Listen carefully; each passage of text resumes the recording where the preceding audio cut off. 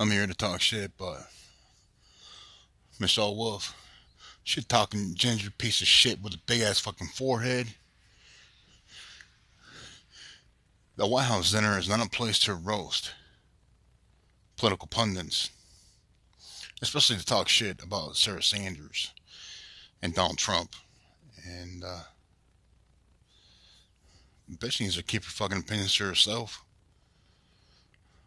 Fuck her feelings, and her shit don't fucking matter.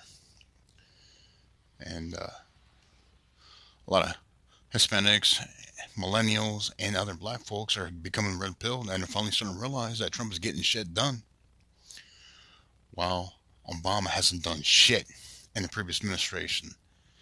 Trump is fixing shit that the Clintons fucked up on. And that's pretty much my rant for today. And to you leftists and net cucks, fuck you. Fuck you leftist motherfuckers. And everyone else have a wonderful day.